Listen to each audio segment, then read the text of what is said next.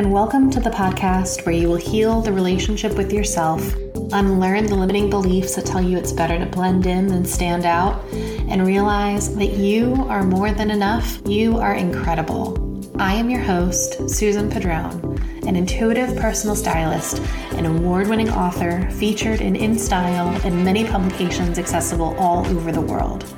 I am a tattooed queer mom who is showing up to give you the gentle nudge or emotional hug, whichever you need, so that you can give yourself the permission to be you. This is the Susan Padron Podcast. When was the last time you went through your entire closet? Some of you might remember the exact dates or approximate month when you went through your closet last. Capricorns and Virgos, I'm calling you out. Or you might have a relaxed but ongoing approach to purging and removing things from your closet. And then there are definitely some of you who are cringing because you can't remember the last time you went through your closet. And the idea of it sounds terrible. Don't worry, you're not in trouble. I've had clients who have been editing their closets regularly, and we still remove pieces together during our first session. And I have clients who rarely edit their closet who end up keeping a lot more than they thought they would. Either way, there is a lot that you can learn from going through your closet. There's also usually emotional reasons why you avoid going through it. The emotional reasons aside, it's a daunting task that takes a long time. And it requires a lot of decisions, and some of those decisions can be really emotionally charged. Your clothing holds energy, like we've talked about before, and it holds memories. It represents different versions of you and milestones that you achieved at different points of your life. Have you ever stopped and stood in front of your closet and thought to yourself, wow, there are a lot of different versions of me in here. There's high school me, 20-something me, corporate me, pregnant and postpartum me. Where's the me that's now? Or have you ever looked in your closet and said, well, look at all of my achievements. Remember when I killed it in that dress for that speaking gig? My guess is you're probably not doing that. Instead, when you look at your closet, you might be thinking, oh my gosh, I don't know what to wear. I hate everything in here. Does this even fit me? Does anything in here fit me? If I just lose 5 more pounds, this is going to look great on me again. Or I used to love to shop and now I can't find anything that I like or anything that fits me. Why is this so hard? You most likely stand in front of your closet and have feelings that are rooted in overwhelm, frustration, disappointment, and self-criticism. But today, I'll challenge you, or rather, I encourage you, to instead look at your closet with a sense of curiosity. Be inquisitive. Ask yourself questions. But when you ask those questions, be curious without judgment. So the easiest way to go through your closet is to start with a section of clothes like shirts or pants and go through each item in that section and ask yourself these 3 questions. Number 1, does it fit?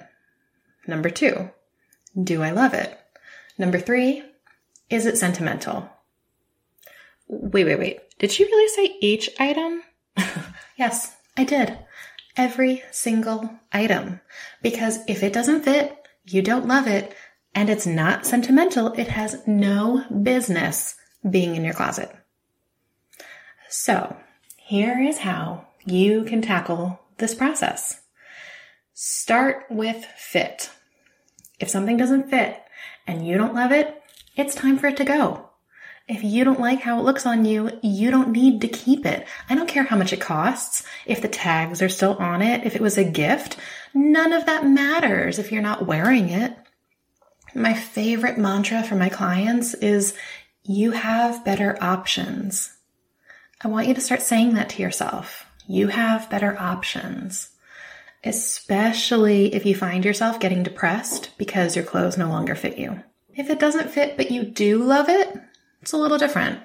My rule for whether or not to get rid of something based on fit is simple.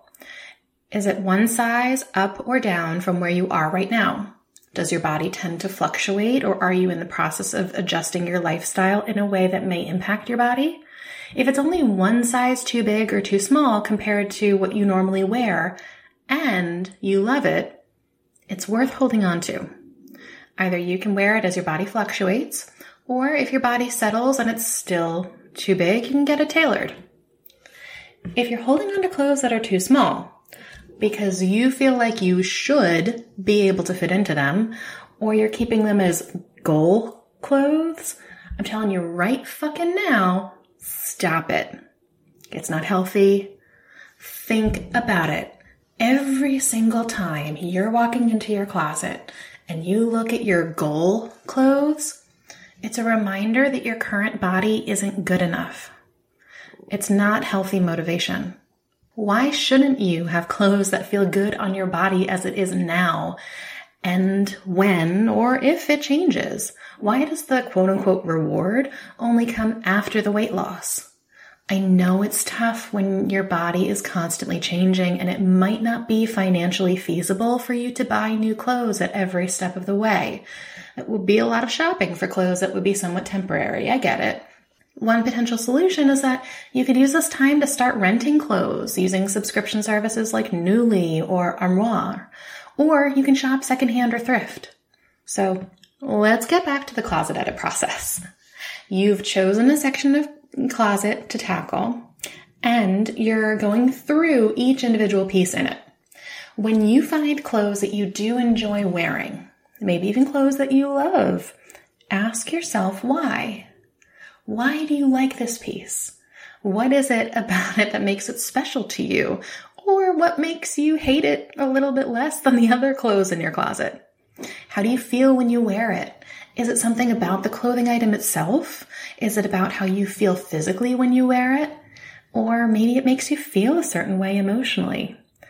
Do not skip this step in the process. Really try to answer why for each clothing item that you like. Being able to answer why you like something that you wear is a huge part of not only discovering your personal style, but being able to shop for yourself successfully. Think about it. You're gathering data on yourself and your clothes.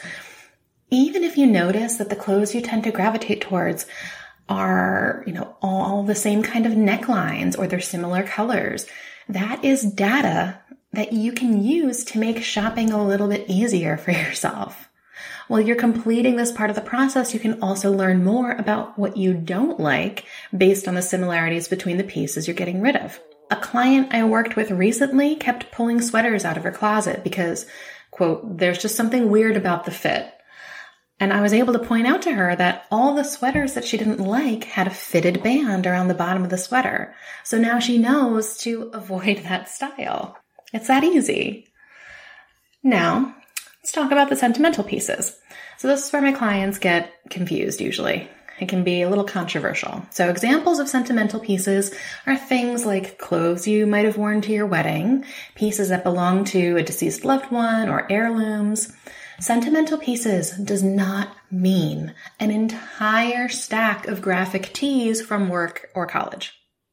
If you want to keep that stack of t-shirts, consider repurposing them for working out, loungewear, or you could even frame the really special ones. Gifts that you don't enjoy are also not sentimental. You are not obligated to keep every gift that is gifted to you. Most people don't remember every gift they have given. So unless the gift giver is going through your closet looking for that shirt that they gave you, they're not going to know that you got rid of it, and that's totally okay. Cleaning out your closet is so much more than just getting rid of what you don't like or what doesn't fit. Getting rid of what's no longer serving you is a big part of it, but when you allow yourself to go deeper, asking yourself, why do I like to wear this? Or why does seeing this in my closet make me happy? It opens up a dialogue with yourself that you've probably never had before. You're taking time for yourself and you're saying, I matter to me. I'm important. And if that made you feel a certain way to hear, sit with that for a minute. I would even suggest journaling around, I matter to me. I am important. And see what comes up for you. Is there resistance to feeling that way? Does it feel uncomfortable? I mean, maybe it feels freeing and expansive. but take a few minutes and sit with it to see how you feel. One of my favorite parts of going through a closet with a new client is watching them remove pieces, saying, this is the old me, or this isn't me anymore. And you begin to realize what parts of your past support who you are now and what parts of you that no longer align. And what's really interesting for me to see when I'm working with clients for, 6 months, we always start our time together by doing a closet edit. And that involves going through everything they currently own, just like I'm advising you to do. And we remove all the pieces that they don't like anymore, whether it's a style or how it fits or what it reminds them of. And we remove it all from the closet.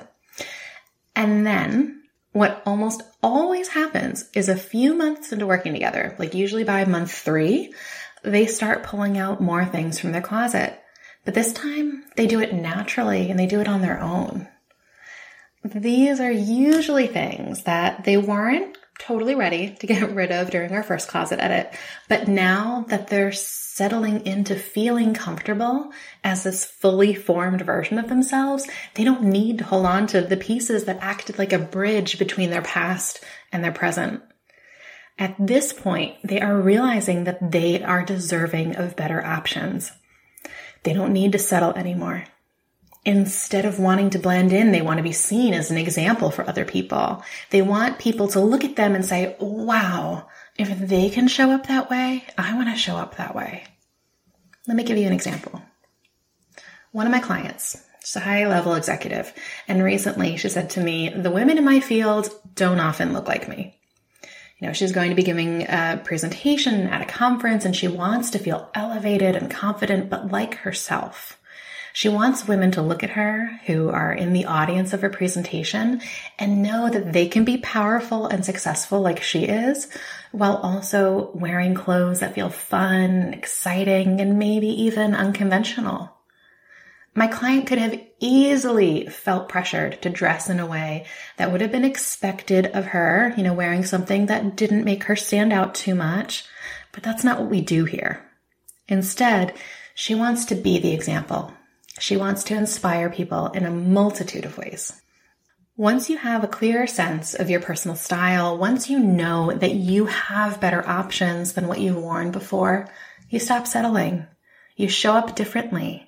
You show up for yourself first and set the example for everyone else in your life. And it all starts with your closet. If all of this still feels daunting after listening, I am offering Love Your Closet for August. Love Your Closet is a virtual session where we go through your entire closet together.